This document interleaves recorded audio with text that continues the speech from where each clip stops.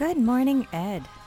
Good morning, Josh. Welcome to the What's Gleeful up? Podcast with Josh, Jen, and Ed. You can find us on Twitter at Gleeful Podcast. I'm at Josh Burnell. She's at Jenny B Creative. He's at Edward Giordano. Jennifer. Joshua. We are gathered here on a beautiful President's Day morning, having spent a weekend in Carlsbad where we went to Legoland. Yes, we did. Which was how grown-ups spend Valentine's Day. Yes. Even those without kids. That's how we did it. But that's how we do. And Ed, how are things where you are? You are no longer in California, last I heard. I wish I was in California. I walked outside to take out the trash. I was like, WTF snow. What? I didn't want to come back, and I now know I should not have come back. Like, what was I? Well, I wasn't thinking anything. I would have stayed there forever. I think I might be going back at least one more time to California. Thank goodness. Get me out of this cold snap. How bad is the snow in Indiana? It's like, it's nothing. It's only 2 inches. It's like nothing. Like, I realize, like, compared to Boston or New York or anywhere else, even Chicago was worse. But I just would rather be in NorCal, obviously. And Jennifer, where you're from in Boston, it's 2 inches since we started recording? Yes, at least. At least. Well, and all my friends are posting pictures, and I feel so bad. I mean, like, the snowdrifts are crazy. Like, some of them are, 10 feet tall, but there's one friend posted a picture of her above-ground pool, which is a 5-foot pool. It's just covered. Like, you can't even see it. So, in her backyard, over 5 feet of snow. That's not going anywhere anytime soon. And they're getting another storm. What's today? Today's Monday, so they're getting another storm Tuesday, Wednesday. It's crazy.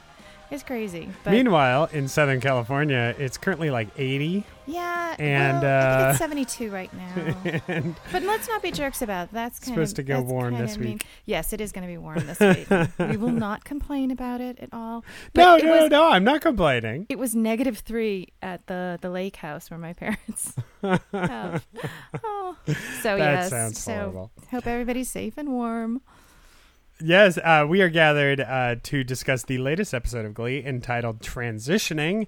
This is the episode in which we met Sheldon Beast. Mm-hmm. This is the episode in which we got to spend a little more time with Clint, the lead member of Vocal Adrenaline, who cannot figure out how to speak English. And we have also spent some time with with the possible return of Klaine and the definitive return of Samshel. So that all came together. But before we get too far into it, let's go around the group and we'll see what everyone thought. Jennifer, what did you think of the episode Transitioning? I had a lot of issue with this episode. On its surface, it was fun. The performances, the songs. It was, enjoyable in that respect, but I have so many issues with this episode. I don't even know. I mean, we'll go through them point by point, but it's just, so many problems with this episode. Wow. Sorry. Ed, what did you think of Transitioning? I came out of watching it feeling good about Glee, shockingly. So I was just, I don't know whether there is a very definitive possibility that I've lowered the bar exceedingly low, so that way I can keep coming into Glee with like, oh, I legitimately didn't hate everything about this. So, right. so I think, I don't know. I'm gonna put this as at least a B to B plus season 6 Glee episode. Oh, so you're putting it within the context of season 3. It is a B to B plus episode. Yes. Interesting. I think I'm definitively between the two of you, as tends to be. There were parts of it I quite liked. There were parts of it I would really found annoying and kind of time consuming.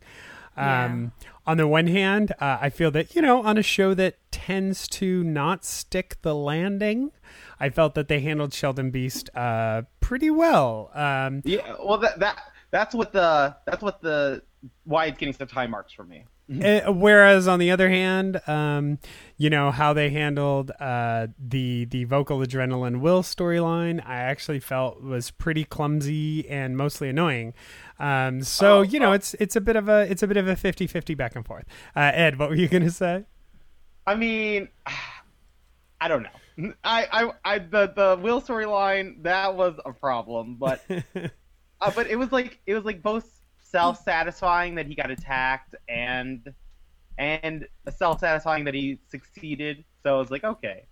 Well, so let's dive right into the Will storyline. We opened up with Will and Vocal Adrenaline singing "You Give Love a Bad Name" in this episode, and then Will butting heads with the current lead of Vocal Adrenaline, a 42-year-old man named Clint, who has a very strange way of speaking. And they just could not see eye to eye on how Vocal Adrenaline should be led.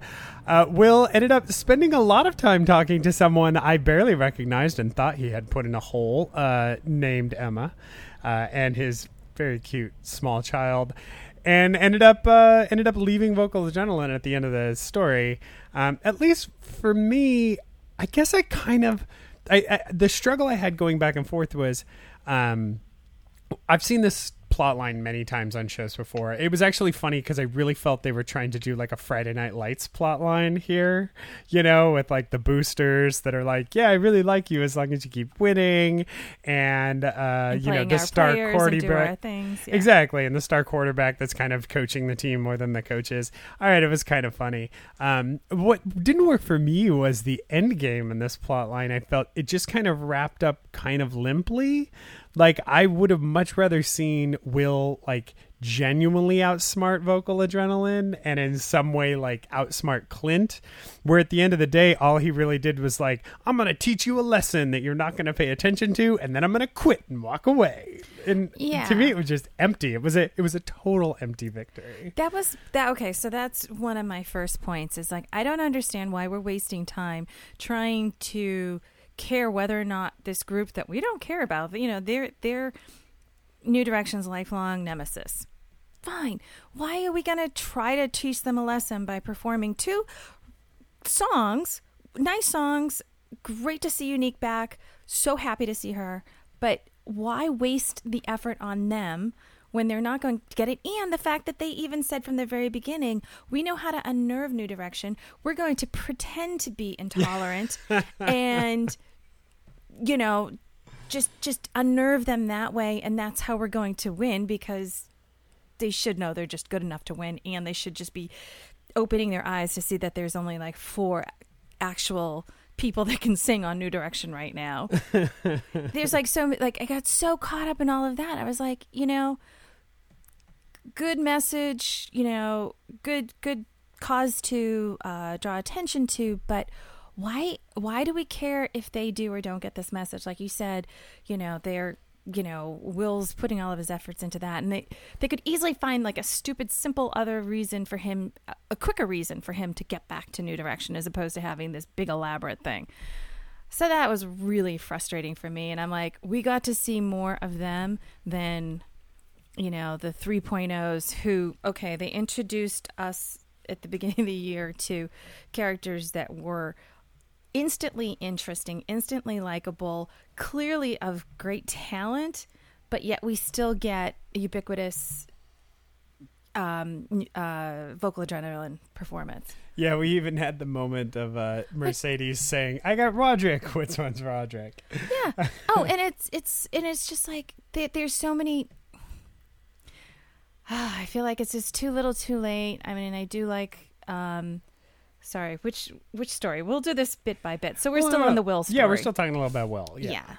So it's hard. And then the fact that Will has ultimately turned into the same materialistic, being that he left his first wife for being. I'm waiting for him to pull like 2 teak toilet bowl brushes out of his hidden craft closet. It's like he's become her. I mean, there were aspects of that. There like, was an honesty to that I actually appreciated.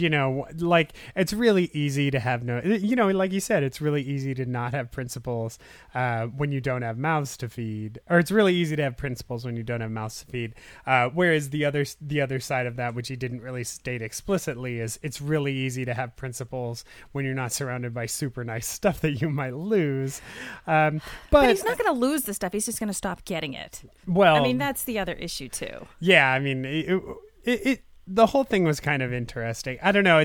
It just there was just no victory in the plot line. Yeah. Like it was just all it felt very much ado about nothing to me. It wasn't hurting Will Schuester. I thought that was the plot line. It wasn't hurting Will Schuester? Wasn't that the point of that his whole story, so that he can get hurt a little bit, at least in some way?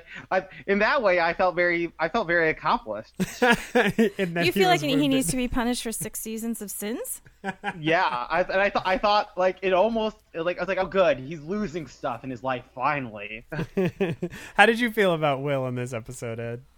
I mean, I was like kind of liking him for about 3 minutes into the show until they started Macklemore. I was like, oh god. I know that part was pretty funny. I was like, what are you doing? But that did excite me because I was like, oh good, Alex Newell needs a paycheck, so that excited me too.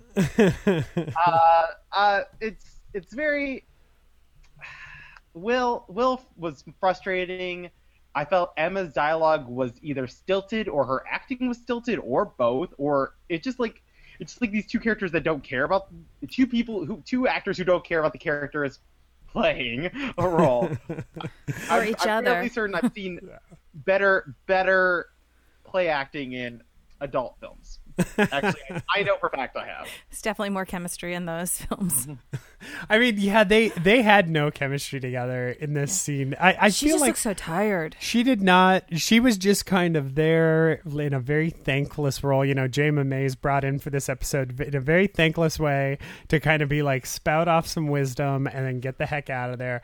I mean, she did have her hole. That like you really have to have principles when your child is watching you is a pretty interesting statement to make. I mean, I appreciate that statement, but big picture, yeah, she was not treated very friendly in this episode. She wasn't even funny. Like they tried to be funny with the pamphlet of the month club, but it didn't land the way it could have landed. Yeah, I'm like Emma at her best was like funny for bringing like her quirky style, and they didn't bring her quirky style at all.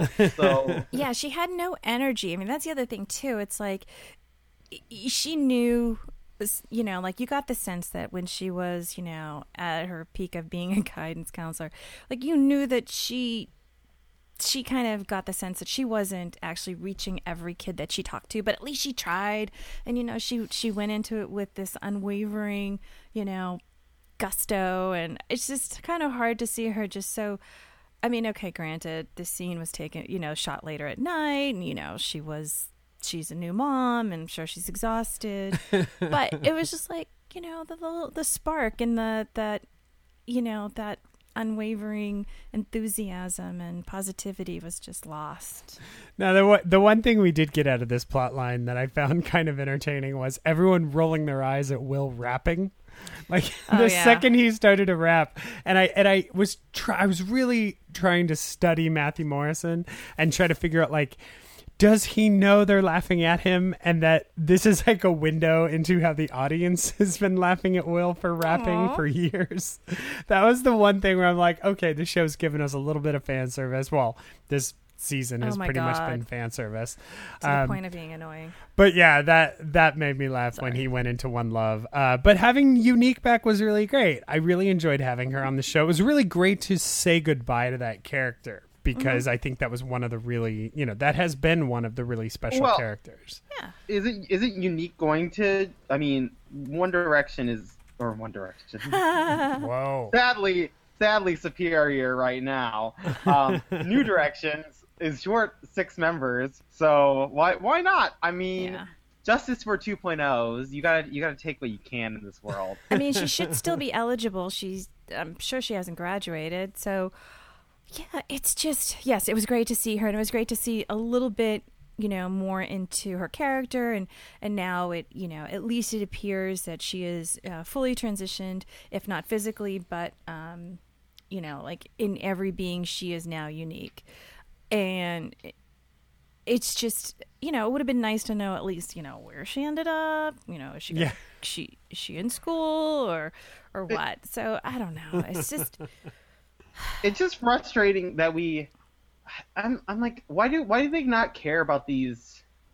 They literally care about the new directions so little that they'd rather spend time with vocal adrenaline. That is my biggest problem with this episode. Like what?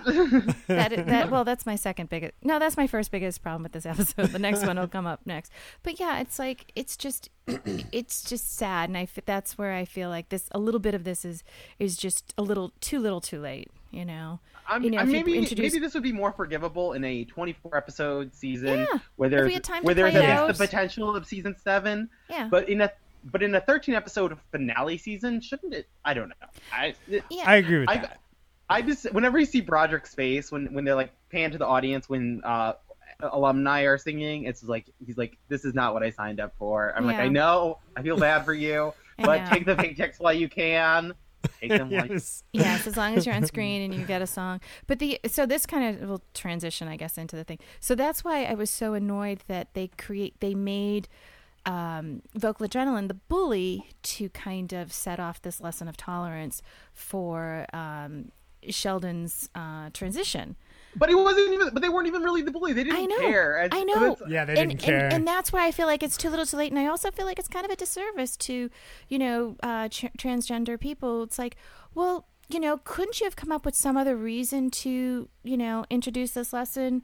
Or to do these songs, or to to bring out that choir. I just feel like, okay, maybe Sheldon had second thoughts, or maybe there was some other real external influence, some real bully out there that hurt him, and not use this other group that even admits they're not even sincere about being intolerant. It's like, I feel like it's a little dismissive and insulting. It's like the only issue that this person will ever have in their life, because they've struggled with this their whole lives, and now he's transitioned into a male, and he has no second thoughts, no family that has any issues with it. I mean, at least with Santana and her abuela, she's stuck to her guns. She's like, I still love you, but I do not accept you.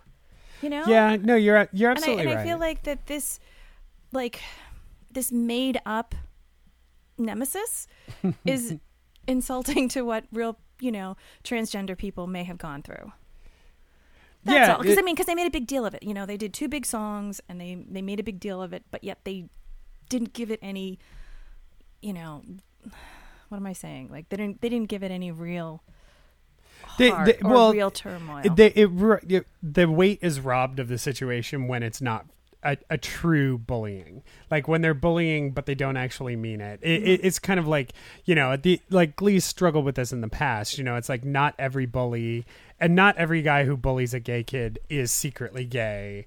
Not every group that bullies a transgender male is secretly just doing it to make a statement and actually doesn't care. I think that's why the Abuela story is so impactful. Like, some people are just straight up intolerant and make no qualms about that. There's like a plot in the second season of Queer as Folk where one of the kids gets gay bashed, and the guy, like, while he's on the stand, is still saying, I have absolutely no problem with what I did. It's like some people are just bad. And on Glee, they tend to try to give kind of melodramatic, kind of after-school special reasonings for things. And you're right. I think in the case of this story with Sheldon, they did kind of rob the power out of it. It did kind of take the power out of that. Yeah. We did spend a lot of time with Sheldon in this episode. We actually got to see Dot Marie Jones play that character kind of all the way through. And for me, I felt that while Glee, as I said at the beginning, while Glee tends to not quite stick the landing, kind of chicken out at the 11th hour on some of these heavier issues. Now, that was Sheldon, like they did really kind of play through that character and really kind of spend some time with what his experience is. I mean, I love the conversation that he had with Unique, you know, the line about like, I finally feel normal and yet nobody's treating me like I'm normal, and Unique saying, you're not normal, you're special. I mean, I thought that was a really beautiful statement. You know, no, you're not normal, but that's okay. And you had the courage to you know, take these risks, make this change. Yeah. And I think that's... And not care what anybody thinks about it. Yeah. You know, you are threatening to people, but not for the reasons that they think you are. So I thought that was a really beautiful kind of moment. Other than that, you know, I mean, it'll be interesting to see if we spend any more time with Sheldon. But Ed, how did you feel about the reveal of Sheldon Beast in this episode? I thought it wasn't going to happen, but but I'm glad it did. And I think something that the writers did very well was they showed Sheldon being like I don't know, praise might be the wrong word, but like the way Sam and Sue were talking to him was just like over, like it's like all of a sudden Sheldon was a cause or something, and you don't want to. And Sheldon isn't a person, or Sheldon isn't a cause. He is a person. Yeah. So exactly. And then so they showed that, and they showed the bullying, even though it was fake, but whatever. It's still bullying nonetheless, I guess. So and then when Sheldon talked to Unique about that, I thought, like, I don't want people being like, why are people acting this way or that way? They can't just treat me like a person like I am. And like that landed the mark. Mm-hmm. And of course, in coupling with that, the best line of the episode was when, I don't know his name, but when he referred to the vocal adrenaline kids as rock lobsters, well, that was the best line of the Spencer. Yes. I learned a 3.0's name, Spencer. Yes. Oh, his name is Spencer? Okay, well, whatever. I'm not gonna... Literally, Glee doesn't want me to waste my time, so I'm not going to. Oh, Go ahead, Ed. They don't want to. Yeah, they don't want us to waste their time. Well, we've got Spencer, Roderick, Jane, and the Wonder Twins. The Flowers in the Attic twins. Yeah, the Wonder Twins. I like to call them I prefer to call them Wonder Twins as opposed to Flowers. Well, there was the scene when they're all doing the show in Rachel's basement. Yeah. And I kept seeing one anonymous dancer, and then I realized, oh, that's the girl from the Wonder Twins, and she just looks totally different when she's not in her uniform. Yeah, he does too. At first, when they panned the bar and he's sitting there, I'm like, is that John Raffio from Parks and Rec? I'm like, he looks, the way he had his hair more done up. That's funny. He hasn't been back this season. No. So totally off topic. But yeah, you know, there's not too much more to say about the Sheldon episode or Sheldon storyline, at least for me. Yeah. But I think in the end it was handled pretty well. And you know, it's another part of what you're saying, Ed. Like, if this was a 24 episode season, I would enjoy seeing a little bit more of Sheldon just kind of becoming a character, you know, just being a face in the crowd. Right. And I think that would honor his transition, excuse me, and honor that character as being more than just kind of, you know, a statement as we got in this episode. Right. But I don't know that we'll get that opportunity, so we'll just see what they have time to do. I to give Glee some credit, oh God, I hate doing that. But you have to think about, if you think about Glee as a reflection of how LGBTs are treated in American society from the time it started to now, Glee kind of stands as like a bit of a time capsule in a very pivotal moment in America's history. That's very true. Yeah. So in a positive. Yes. I'm like. Go ahead. Sorry.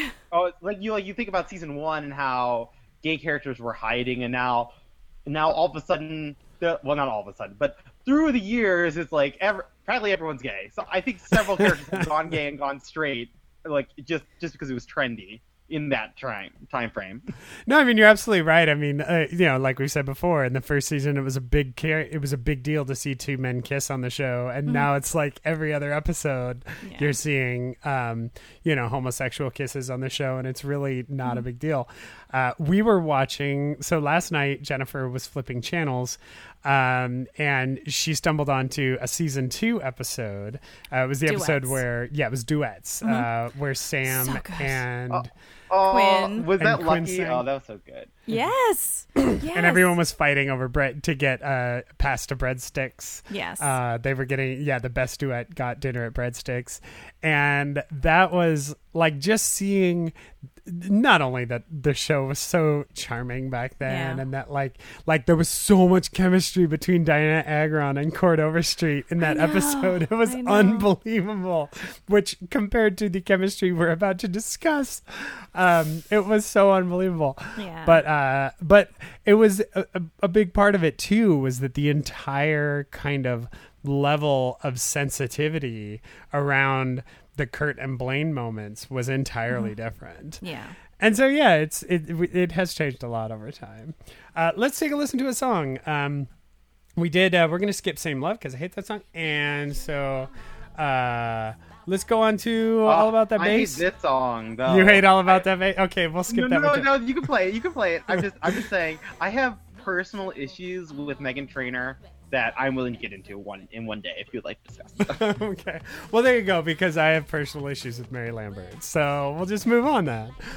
Here is All About That Bass on the Gleeful Podcast. Chasing all the right junk in all the right places. I see the magazines working the Photoshop. We know that this ain't real. Come on now, make it stop. If you got beauty, just raise them up, 'cause every inch of you is perfect from the bottom to the top. Yeah, my mama, she told me don't worry about your size. She says boys like a little more booty to hold tonight. You know I won't be no stick figure silicone Barbie doll. So if that's what you're into, then go ahead and move along. Because you know I'm all about that bass, no treble.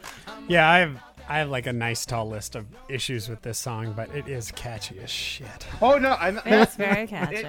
It is a good song. My issues with Meghan Trainor are just, it basically comes down to, I feel like all of her moves are calculated for financial gain without care of artistic merits.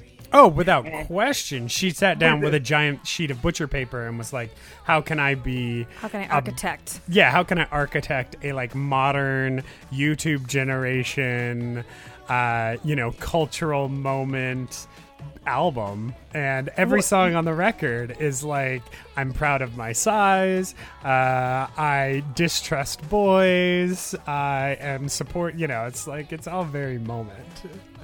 It's all very I don't know. She bothers me, and I don't know. There's just like lots of things with her, and my biggest problem, like, I feel like guilt every time I listen to Sledgehammer by Fifth Harmony, because I'm like, I know Meghan Trainor somewhere is getting money because I'm listening to this on Spotify.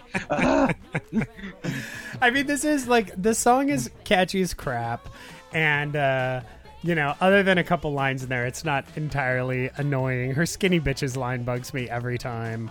But it is very catchy. It is catchy. While I know what the bass is, I'm not sure what she means by the lack of treble. Because she does strike me as buxom. But anyway, it's perfectly... I just wish she wasn't like, oh, I'm going to be Motown because that's so cool to be Motown right now. Oh, but it's the same reason that Ariana Grande is Motown, and it's the same, Is Ariana Grande Motown, though? Well, like her Bang Bang song is just straight up that's more Jessie J side. But okay. I mean, it's the reason that like Uptown Funk is all horns as well. Like this is kind of everybody's trying to play the like funk / doo-wop at the moment. It's true. I guess the difference is with those other artists like Bruno Mars and with Ariana Grande, I feel like I can get a sense of real artistry in some of their stuff, I've listened to several Meghan Trainor songs, and I've yet to find anything like, oh, this is like you could have your, in my mind, you could have your like, oh, this is my stuff that's gonna sell, and this is my artistry stuff, and I've not even hit the nail on artistry thing for Meghan Trainor yet, and I'm just like, come on, give me something, make me like you. Interesting. Well, if we have time, we can listen to this Betty Who song, which if somebody had told me it's a cover of a song, a British new wave song from '84, I'd totally believe you. So, that's the other angle. But anyway, let's talk a little bit about Samshel and the continuing evolution of Rachel Berry on this TV show we watch called Glee. Rachel Berry is getting evicted from her home in this episode. She proceeds to tell the story to Sam in the teacher's lounge, where she throws away a cup of coffee. Now, I don't know why that's bothered me so much, but it jumped out at me both times we watched it. Okay, so it didn't bother me that she was throwing out a cup of coffee. It bothered me that she was dumping liquid into a trash can, and I'm sure there's a sink somewhere in there. It was weird. You don't throw liquid into a trash can because somebody's got to take out that liner, and it's going to leak everywhere. I think she was actually throwing away a tea bag, like the cup was empty, but it was like, that was the strangest thing. I've never seen somebody do that. Anyhow, obviously we're so distracted by the little things in this that means there's nothing substantial to keep our attention. So Rachel's getting evicted from her home, and so they threw her a big party as a kind of going away party for her house. I actually thought that was kind of sweet because it was a callback to, the time that they had the Truth or Dare party, and she kissed Blaine, which I thought was, kind of a nice callback in the episode. It also reminded me of the one time in college where I attempted to throw a party where we put up a microphone in the corner and I said, everybody bring a song and we're going to have like a group and it'll be just like this episode of Glee. This is long before Glee. It did not go as well as... It was not nearly as photogenic as it was in this particular episode. I also like the party in the basement where essentially you are instructed not to look at or even identify the band. Just pretend they aren't there. But anyway, it was fun to see them together, and we got the continuing evolution of Samshel.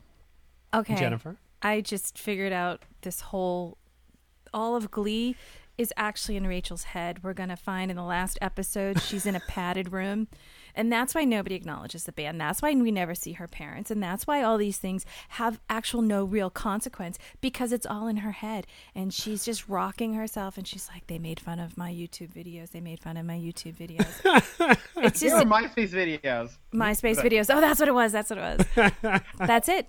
This is just some bizarre little fantasy world in a crazy girl's head. Wow. Dark. I'm going to hashtag fictional endings that are better than the actual endings. That would be kind of amazing. I mean, I'd also love to just have like the very last, like the writers are like, shit, they're on to us. We get to the last episode, like everyone's happy, everyone's married. Because if you've seen the trailer for next week, even more people are getting married. And so even more marriages. Every single character. And you're getting married, and you're getting married. If there's any message that we are supposed to take away from Glee, it is that you should get married. You should. You need to get married. What am I doing with my life? That's all Glee wants you to know. If you are 19 to 21 years old, you should be married right now. You should, or because 22, dead.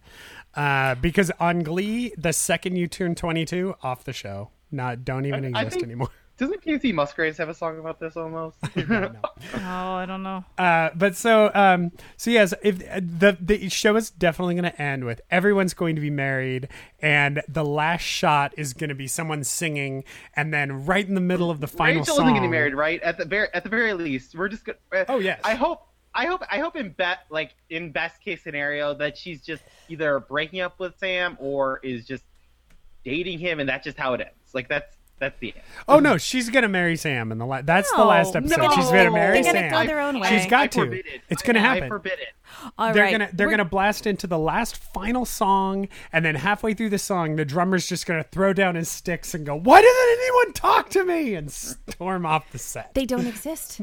They don't. They can't do that because they don't exist. They don't exist. All right, I say the three of us Snow globe. fill out like at least 5 characters, what's going to happen to them in the end of it, and we seal it and we do a reveal the last episode. Okay, I could do that. I'd like to point out that I tore down my desk and I still have not found that envelope. Really? That's crazy. I want to say it's still in there. Maybe No, it's I stuck. looked. I looked. Bizarre. So yes, we definitely got full Samshel. Let's put it like that. We got full Samshel in this episode. He put together the party for her. They did some dancing, they did some singing, and they snuck up to her bedroom. And I don't know. I'm saying like a standing second base is what we're gonna call that. But it's, I suppose it was as close as I'm gonna get to giving a crap about Samshel. Like, I'm giving a crap. I'm actively deciding to be okay with Samshel for 2 reasons. One, because when we watched that season 2 episode yesterday and Finn was in it, it broke my cold heart. But also because of the line, I think 2 episodes ago, where Mercedes was talking to Sam and said, I need you to mend Rachel's heart. And so in a way, I'm kind of like, okay, I'm letting Samshel happen because I don't want to see Rachel walk off into the sunset still broken, I guess. Not broken, but still struggling. Like at least if she's with Sam, she's mending, she's able to love again. Like, I don't know. I would rather be alone and still somewhat brokenhearted than have a friend send her ex-boyfriend who's still in love with her to my house to mend my heart. Like just hire me a prostitute if you I don't know. It's like we tried that. Is available. Yeah, Brody is. I want I gotta Brody find back on it. the show. That's true. Wow, it does all come back to the gigolo. Make some calls. I feel like it's like, again, if it happened naturally, maybe it doesn't have to be like he doesn't have to be her next great love or her final love, but if at least it came about in honest and in an organic way, I'd be okay with it. But because it's all so contrived, and it's like they know, like he knows he's not that into her, but I guess into her enough to take her up to her bedroom and do these things. I don't know. It's just, well, it doesn't matter because, like he said, you're going to go back to New York and you're going to be a success, and this is going to be your life. There's no way that he's leaving Lima, Yeah, no, I mean, there's no way it's going to end well. They're both just killing time. We don't in have that time very to kill. 20-odd-year-old way. Well, I mean, I guess to give Glee credit once again, like life is messy, and sometimes you're in things that aren't gonna last forever, and Yes. and maybe Sam is the stepping stone Rachel needed so that she can move on with her life towards her past love, her past career, so that she could have her eyes open to new opportunities. I get that, and I'm okay with that. It's just the way that the way it's also manufactured, and not just by the show, but by the other characters. It's like, come on, people. Well, I know. It's Mercedes making, like, you're right. At every turn, Sam is being like pushed on Rachel, not by his own accord, but by Sue and by Mercedes. He's like, I'm not interested. Yeah, like No, you are. You really are. like 2 seasons ago when they were in New York and they were doing that kind of flirty thing. I'm like, okay, all right, I can kind of see that. But now it's like, it just seems like too little too late. And his hair is driving me crazy because when he was a blonde, he had sparkle in his eyes. He had like a glow to him. This hair is just sucking, like all of the color and all the life out of his face. So that's, I think, the other reason he just has no spark with anybody. Well, let's take a quick listen to Somebody Loves You, which was the Klain song in this episode. Blaine and Kurt performed this one. And we'll come back and talk a little bit about Klain here on the Gleeful podcast. Who's around when you can't be strong? Who's around when you're losing your mind? Hey! Who cares that you get home safe? Who knows you can't be replaced? Who thinks that you're one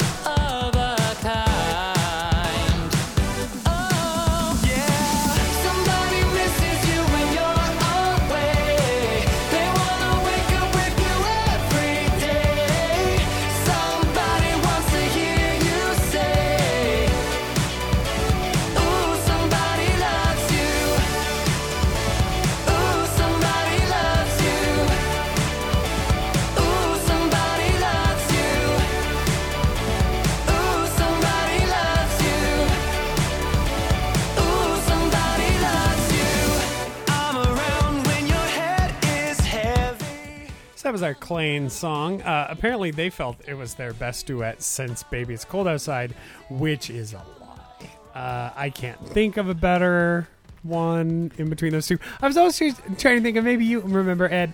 I thought Baby It's Cold Outside was a dream sequence. Maybe I'm wrong. There's I a thought listener. it was. I don't know. They were doing their I'm not Christmas show and they shot it in black and white. That's all I remember. Oh, okay. maybe I it's the didn't. Black Hawk. I don't think it was a dream sequence. It's going to be. Yeah. I don't think it is. No, they're saving the dream sequence for the finale. Listener Sonia is shouting at her iPod right now. But fun fact: the wheel that they use to determine the songs is actually they just pulled it out from the writers' room. Yes, They exactly. they didn't have to make it. It was already made. That's how they choose. That's how they chose Rachel's love interest in this season. Yeah. It was just they spun the wheel. Okay, so just to go back, because we kind of just glossed over it, like the whole focus of, they've got 4 weeks to sectionals, and this club isn't going to worry about additional members to make them eligible to compete. They'll Or just appear. Why would they be? Yes. They'll just appear. B, It's the only rule anyone knows. focus on the students, as the Wonder Twinette pointed out. She's like, so this isn't about us this week again?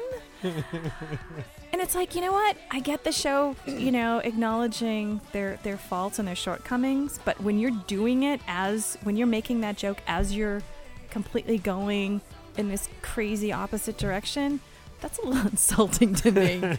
I'm like, yeah, fine. Make a self-referential joke long after the fact. At least acknowledge that you just let that thing go. But as you're making the jokes, as you're just ignoring like things that are important to allegedly to the show, I got nothing. It's like, okay, so that was a little annoying. And all of that aside, I think the whole thing around Rachel and the whole kind of, coming back to her basement was a lot of fun. Yeah. Okay. Yes. Okay, so we're back to Klain. Sorry. I mean, My there's little not. rants. So Klain. Yes. So Klain kind of got their groove back in this episode. Kurt and Blaine decided to perform, or didn't decide. They Kurt manipulated Kurt it. manipulated the wheel, the writer's wheel, and he was able to sing a duet with Blaine. They sang this duet, which is an awesome song no one will think about in 2 weeks. And then they went ahead, and at the end of it, they had a nice kiss on the porch while thinking about old times. We got a name check on Jeremiah. Remember Jeremiah, everybody? Never saw him again. I remember the Gap. I don't remember him, but We did get that awesome that Robin Thicke number in the Gap, which was fun, and then memories, and then they had a kiss, and then Blaine broke up with Karofsky. There's not a lot I have to say about this particular plotline, though. I did think the scene with Karofsky was pretty sweet. He almost took it too well. I think that was the one struggle I had. He almost took it too well. He definitely knew it was coming. Let's put it like that. And he did have the great line, "Do me a favor, don't sing it." Don't sing it, just say it. yeah. And what did you think of Klain's semi-reunion in this episode? I guess it made me, since Kurt's fighting for it and Blaine wanted it. It's like, I don't know. I guess I'm happy for them. I guess. Wow, that's a very strong statement. Yeah. Commitment. Such a commitment on that. I mean, I felt like Crossy took it really well. I appreciate that. I guess it's just all, I don't know. I'm like desensitized to the Klain romance. Just get it over with and just have it be a good song. That's all I ask. Just a good song. Have their wedding song be a good one. Jennifer, how did you feel about Klain? Yeah. Okay. Karofsky. So Blaine didn't break up with Karofsky. Karofsky let Blaine go. Yes. And yes, he was prepared for it. Yes, he was a little too cheery for it. Although, it's like, I mean, I've been in relationships before where it's like, you just know it's the right thing to do, doesn't feel good, and you're not happy about it. But he was a little too happy. And Matt was fine. But then when Blaine goes to the school, I was shocked by Kurt's like, oh, yeah, well, I'm going out on a date, He's been, like, angling and stuff. He should have noticed, like, Blaine's urgency. He should have noticed, like, something was up with him and not just accepted, oh, I want to ask Rachel a question. To me, it was just like, Kurt, you can't be that oblivious after he just kissed you, after you've been, like, just manipulating situations. He couldn't be that oblivious. He just kissed him. If nothing else, I forgot about that. Yeah. Kurt acted so damn surprised at the school, but the kiss happened. I was like, hold on. Yeah. And so the fact that, Kurt was just like, oh, yeah, I'm going off on a date with my double date. We're going to go have fun. I was like, come on, you should have, like, whatever, taken pause and, explored that moment a little bit longer. The whole thing felt strange. Definitely that end piece. I mean, we all knew what was coming. Like, we all knew Walter was going to, or I knew, Walter was going to be in there. I saw his name in the credits. I thought it was building. I saw his name in the credits. I thought things were just going to work out. Like, when I was like, okay, he's going to show up to the school, and then Kurt's going to be there, and they're going to embrace, and then then a song will happen. And that was how it's going to end. Yeah. But I knew because we didn't watch the episode until last night, and I would have heard the sonic boom of Tumblr exploding sometime on Friday if that had occurred. But no, I personally, I was expecting Walter to be in there. I wasn't expecting the Sam Schultz just be like, hey, we're going out with them. We have all kinds of crap in common with them. And wasn't he wearing a bow tie on top of it all? Was it Walter wearing a bow tie? Oh, was Walter? I know Walter complimented Blaine's bow tie. Oh, okay. But it's like, come on, Kurt. You should have, like, seized the moment and noticed that there was something happening and that he was there for you. This is everything he's wanted for the past 3 episodes, which is might as well be an eternity in Glee. And it's happening. It's happening, and you're like, whatever.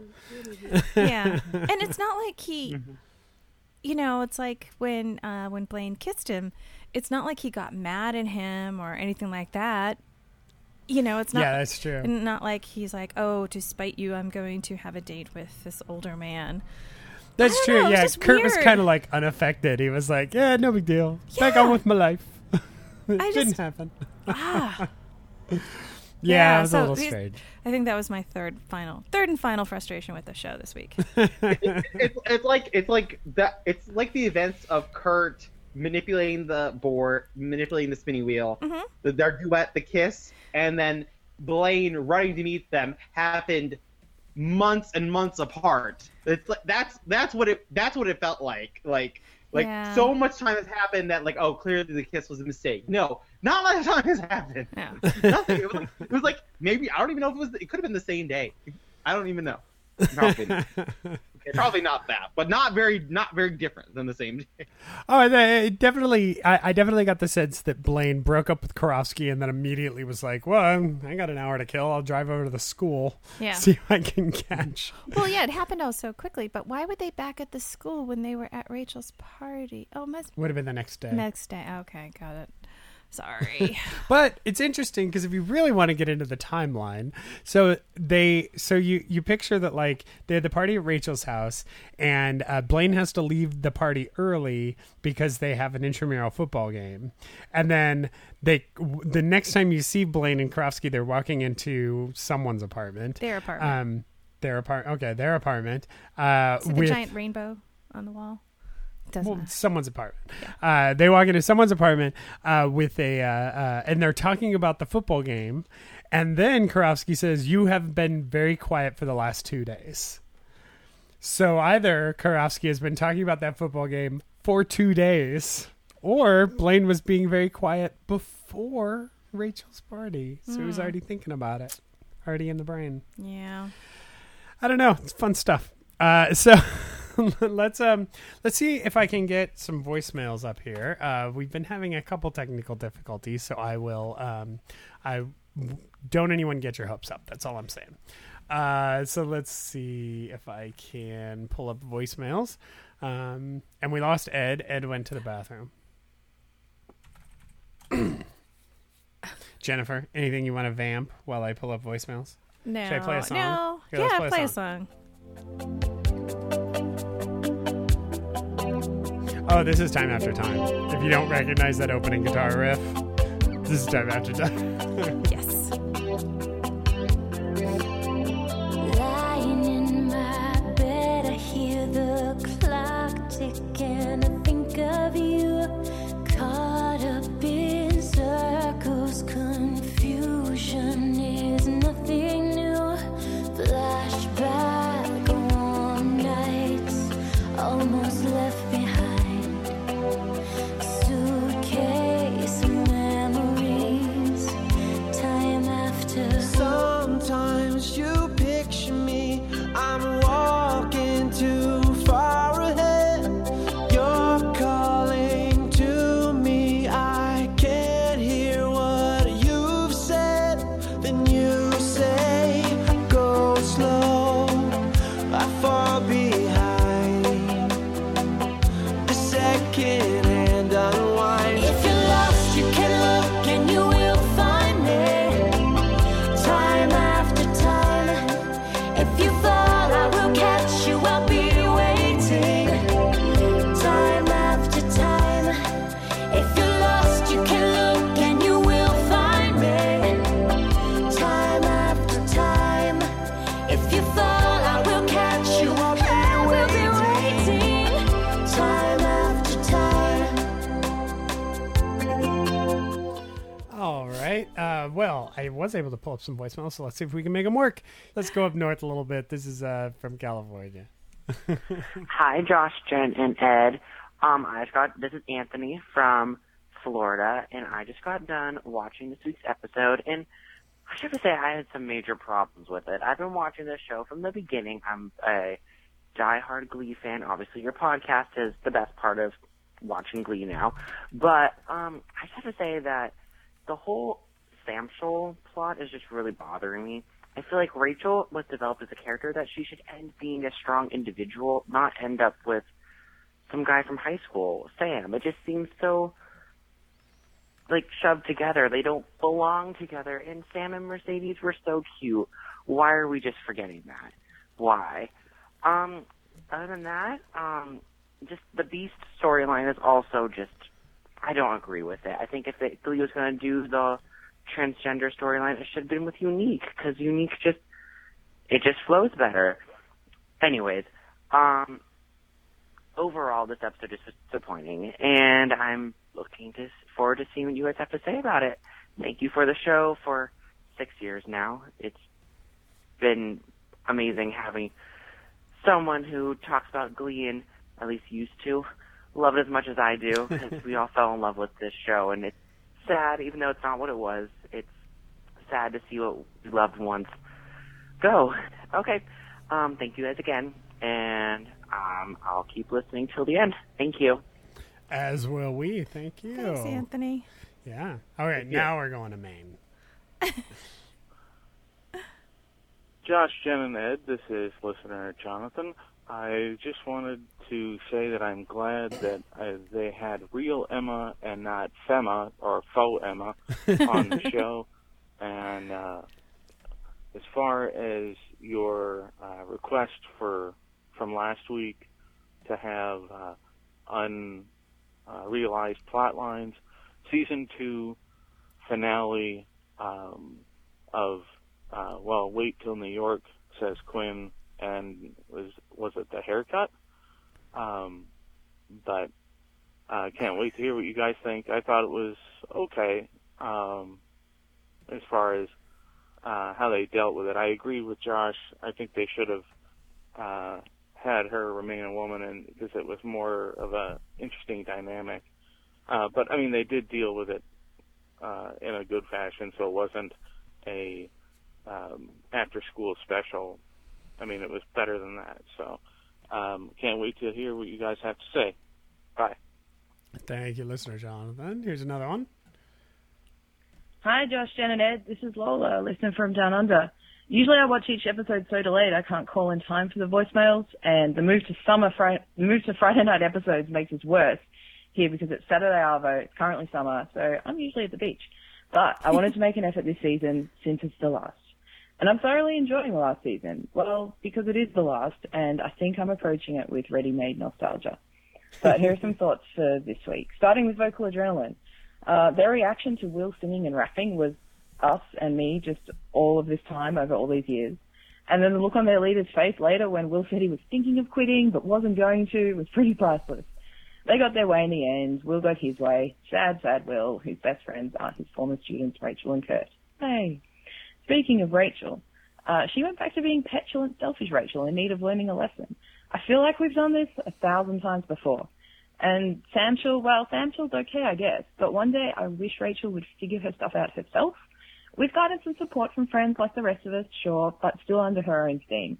I'm sure that today was not today. Next up, Blaine and Klaine. And wow, Blaine just keeps turning up at McKinley, doesn't he? I mean, doesn't he have anything else to do? I guess the Warblers never seemed to have a director before, so they probably don't need him, but still. This would make more sense if he actually was Rachel's brother, like fandom was imagining for a while. And then we had the basement party. So the episode with the basement party in, I think, season 2 was pretty much the episode that pulled me into this show. So for me, it was nice to have the callback and another party. And hey, look, it's Kurt's trying to woo Blaine again, just like last time. If I wasn't being nostalgic and enjoying this season because it's the last, I would really roll my eyes. But then I also still kind of like Klaine. I'm one of the few, I know. So I may have done a mini squeal when they kissed. The immediate segue into Time After Time afterwards was pretty hilarious, for the way it made the story seem like a late 80s rom-com. Blaine's breakup scene with Kurofsky just shows why people don't like him, though. He is such a coward, cannot think for himself, cannot do anything himself. Also, has he not heard of telephones? Maybe Kurofsky needed to give him better instructions. Okay, Blaine, say it, don't sing it, call him first, don't run slow motion down a corridor. Because really, running down the halls of McKinley was never going to be the greatest plan. I really like the continuing reference to Dave being one of the most actively dating people on the show, though. I mean, he's just getting out there, sleeping with all the guys. It's great. Wrapping it up, I guess the Beast storyline was probably the big storyline in terms of what the showrunners thought was going on. It was okay. I liked how they focused on his coming to terms with what's changed and what hasn't changed in the world around him rather than everyone else's. And of course, I liked the unique. But yeah, I guess that's about it. I wonder what you guys thought, especially Emma's appearance from the dead. Did Will let her out of the crawl space onto the floor? Who knows? I'll see you later, and she got cut off. Well, thank you very much. Yeah. It's always fun to hear from international listeners. That's always fun. Here's another one. We got lots this week. Hi, Josh, Jen, and Ed. This is listener Dave. I've been a listener of the show for a couple seasons, and I wanted to call in at least once before the show and the podcast ended. I thought that this past Friday's episode was absolutely spectacular. In fact, I think it was one of my top 5 episodes of the entire season. Like you guys, I was worried about the Coach Beast storyline and how the Glee producers were going to play it out, but I couldn't have been happier with how it turned out. I thought that the acting, the writing, the makeup, everything really did a great job for the character, and I was happy to see how it paid off. Another character that I was happy to see come back this week was Unique, because, and I know I'm in the vast minority here, I actually prefer the 2.0s to the original cast of the show. In fact, when I was thinking about that during Friday's episode, I realized that all my favorite characters from the show, Sam, Blaine, Coach Beast, were all added after the first season, which I thought was pretty interesting. Okay. Anyway, I just wanted to call in and hear your guys' thoughts on this episode. Keep doing a great job, and I look forward to hearing your thoughts for the rest of the season. Thanks, guys. Thank you. Yeah, I mean, that's interesting. I mean, I guess he's not so much saying he prefers the 2.0s as much as he's preferring, like, Sam. The additional characters. And the additional characters, yeah. Sam and Coach Beast and things. So, and like, Blaine. the kind of post-original cast. I mean, to say you prefer Jarly to any. No, he's saying he prefers the Right. 1.5. Yeah. The 1.5s, there you go. The 1.5. I mean, it's I was realizing that when we were watching that season 2 episode that Sam was a 1.5, and that there was a wave in between the 1.0s and the 2.0s. There was an injection in the middle that we've kind of just accepted Sam and Blaine into the 1.0s, which effectively they were. Season 1 was a half season, if I remember correctly, wasn't it? No, it just had 2 parts. Well- Like it had 2 distinct narratives for the first 13 episodes in the back 9. That's right. There you go. But it was one Wow. season. Okay. So here's, I believe this is... Hey guys, Yep. listener Sammy here to talk about transitioning. So, as you may recall from the episode I co-hosted, I had absolutely no faith in Glee to handle Coach B's transition storyline properly and with respect, or, let's face it, at all. Hell has frozen over. Pigs have flown. Basically, the Glee writers have surprised me in a good way, which never happens.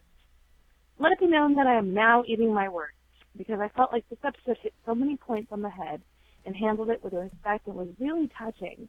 And I can happily say that it's one more show in a growing number of shows to respectfully represent transgender individuals. And I can count the number of shows on that list on one hand. So it was necessary.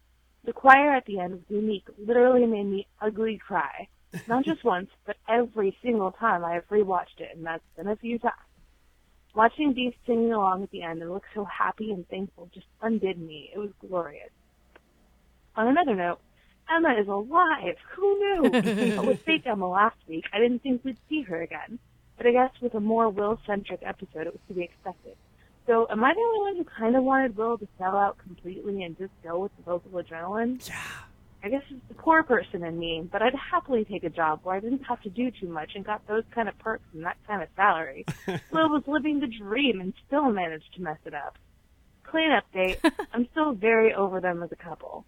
They were awesome until the writers started finding ways to force drama and break them up, and with this episode, go all 50 shades of cliche on them.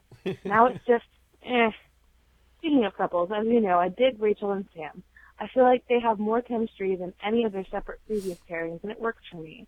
So, for the first time in a long time, well, since the second episode of this season, I'm going to go ahead and give this episode an A-. It was solid. But that brings me to my biggest gripe about this season. It's like they have 3 different writers writing 3 different shows. 3 episodes have been excellent, 3 episodes have been terrible, and the rest mediocre. I really hope they've gotten over their Hurt Locker madness and onto the final season train, because we're running out of time and we deserve better. Can't wait to hear what you guys and the listeners thought. Wow. Yeah, I mean, that's it. I think shows tend to do a little better once they have, an endpoint to shoot for and really be zeroing in on something. So hopefully they are zeroing in on something. Hopefully they are planning ahead. We shall see. And one more voicemail. Here we go. Hey there, Josh, Jen, and Ed. This is listener Luke here. When I watched the newest episode, Transitioning, I think it was called. Who even cares? I looked at my phone and was delighted to see that you hadn't recorded your episode yet, because this meant that I could finally call in with my voicemail. I just wanted to say that I think that, I didn't really care about any of the plot lines on the episode. At this point, it's more of something that I'm watching other than anything that I'm really invested in. I'm just seeing it out.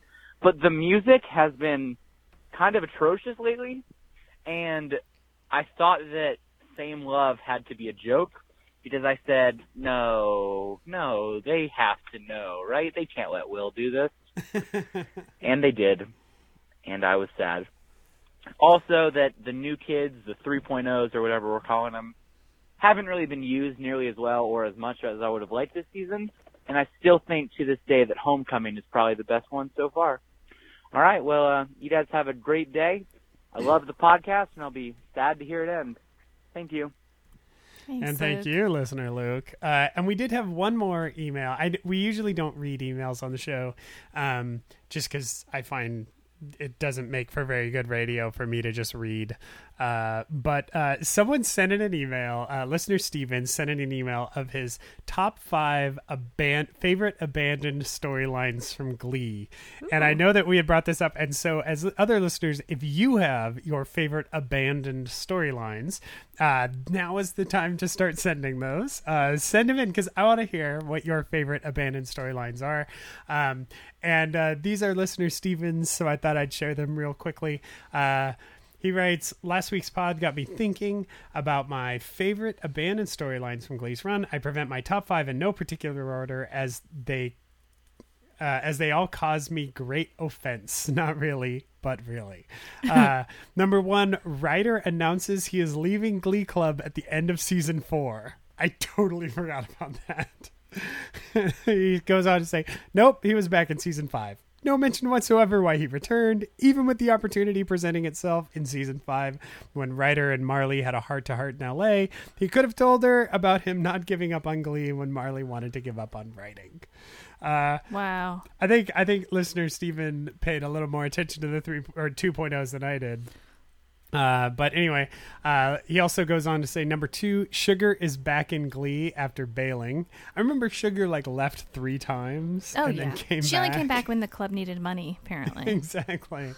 Number 3, Tina and Mike's reunited love in season 4 never came. After the end of Glease, Mike wanted Tina to give them another go. Did it happen? Nope, never heard of again. That's a good one too. Number 4, Joe. Poor Joe. Oh, goodness. Right? About Joe. I totally agree with listener Steven. Joe, poor Joe, how easy it could have been to write Joe Hart off of Glee with the excuse of going on a Christian mission trip overseas or anything. He wasn't even worth that. And number 5, listener Steven's top 5 favorite abandoned storylines from Glee. Number 5 is Kurt at Vogue.com. 100%. God. I agree 100%. Totally forgot about that. Totally abandoned Kurt at Vogue.com and was such a good storyline for that character. It's everything that character should have been doing and never went. Listener Steven writes, what the hell happened there? Sarah Jessica Parker was one of the saving graces of season 4, but did they ever actually explain her and Kurt's internship away? No, they did not. So, yikes. If you have your favorite abandoned storylines from Glee, go ahead and send them in. I'm very curious to see what people think about that. I totally agree. There have been a lot of them. That's about it for me. Jennifer, do you have anything else on this episode? Just a couple of little side notes. One thing that made me kind of sad in this episode was when they were when all the Glee members past and present were pulling down pictures from Rachel's memory board of high school. There wasn't a single picture of Finn, and I'm not saying it should be like a big thing, that it should be its own little storyline or anything, but he could have been there. You're right. He was very important, obviously, to her in the show and to the Glee Club. The fact that, no acknowledgement of it whatsoever. And it's like, I know I mentioned it to you and you're like, well, they can't keep going back to that. Well, like I mentioned before, it's like it wasn't out of place when it came up, over the holidays. It wasn't out of place to me when it came up the first time that they performed together in competition. And, Carol was there. And like these sort of milestone times are when, the remembrance of a lost one will come up. And I think that just dismissing his existence was really hurtful to me. No, you're right. And to bring him up when they aren't making a statement about it would have been nice. Because you're right. Thus far, every time Finn has come up, it is to make a statement. And just to have him as a member of the club would have been nice. Yeah. I disagree only because I thought that sequence in my mind was about Rachel letting go of the past, and she wouldn't want to let go of him. But it's a transition. That was my take on it. But to me, okay, I do get that.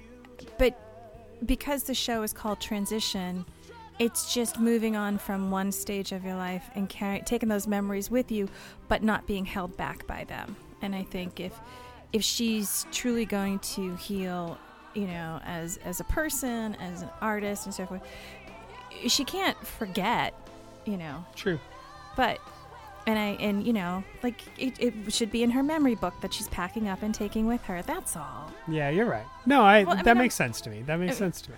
But that was I think it. Oh, and then one of my favorite little 5-second scenes in this whole episode was watching Spencer and Kitty fight over Pink Tutu, and Kitty losing and looking really hurt. And there should be more Kitty too. I mean, like, she's amazing. And Kitty and Artie kind of reuniting a little bit, apparently.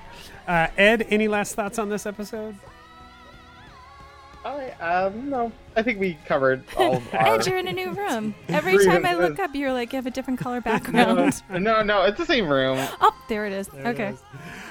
If you'd like to weigh in wall. on anything we said tonight, you can email us at gleefulpodcast@gmail.com. You can find us on Twitter at Gleeful Podcast. I'm at Josh Burnell. She's at Jenny B Creative. He's at Edward Giordano. We will be back next week to discuss the next episode of Glee entitled A Wedding, I believe. I think that's what I saw. For the Gleeful Podcast with Josh and Ed, I'm Josh. I'm Jen. I'm Ed. Peace out. Good night, everyone.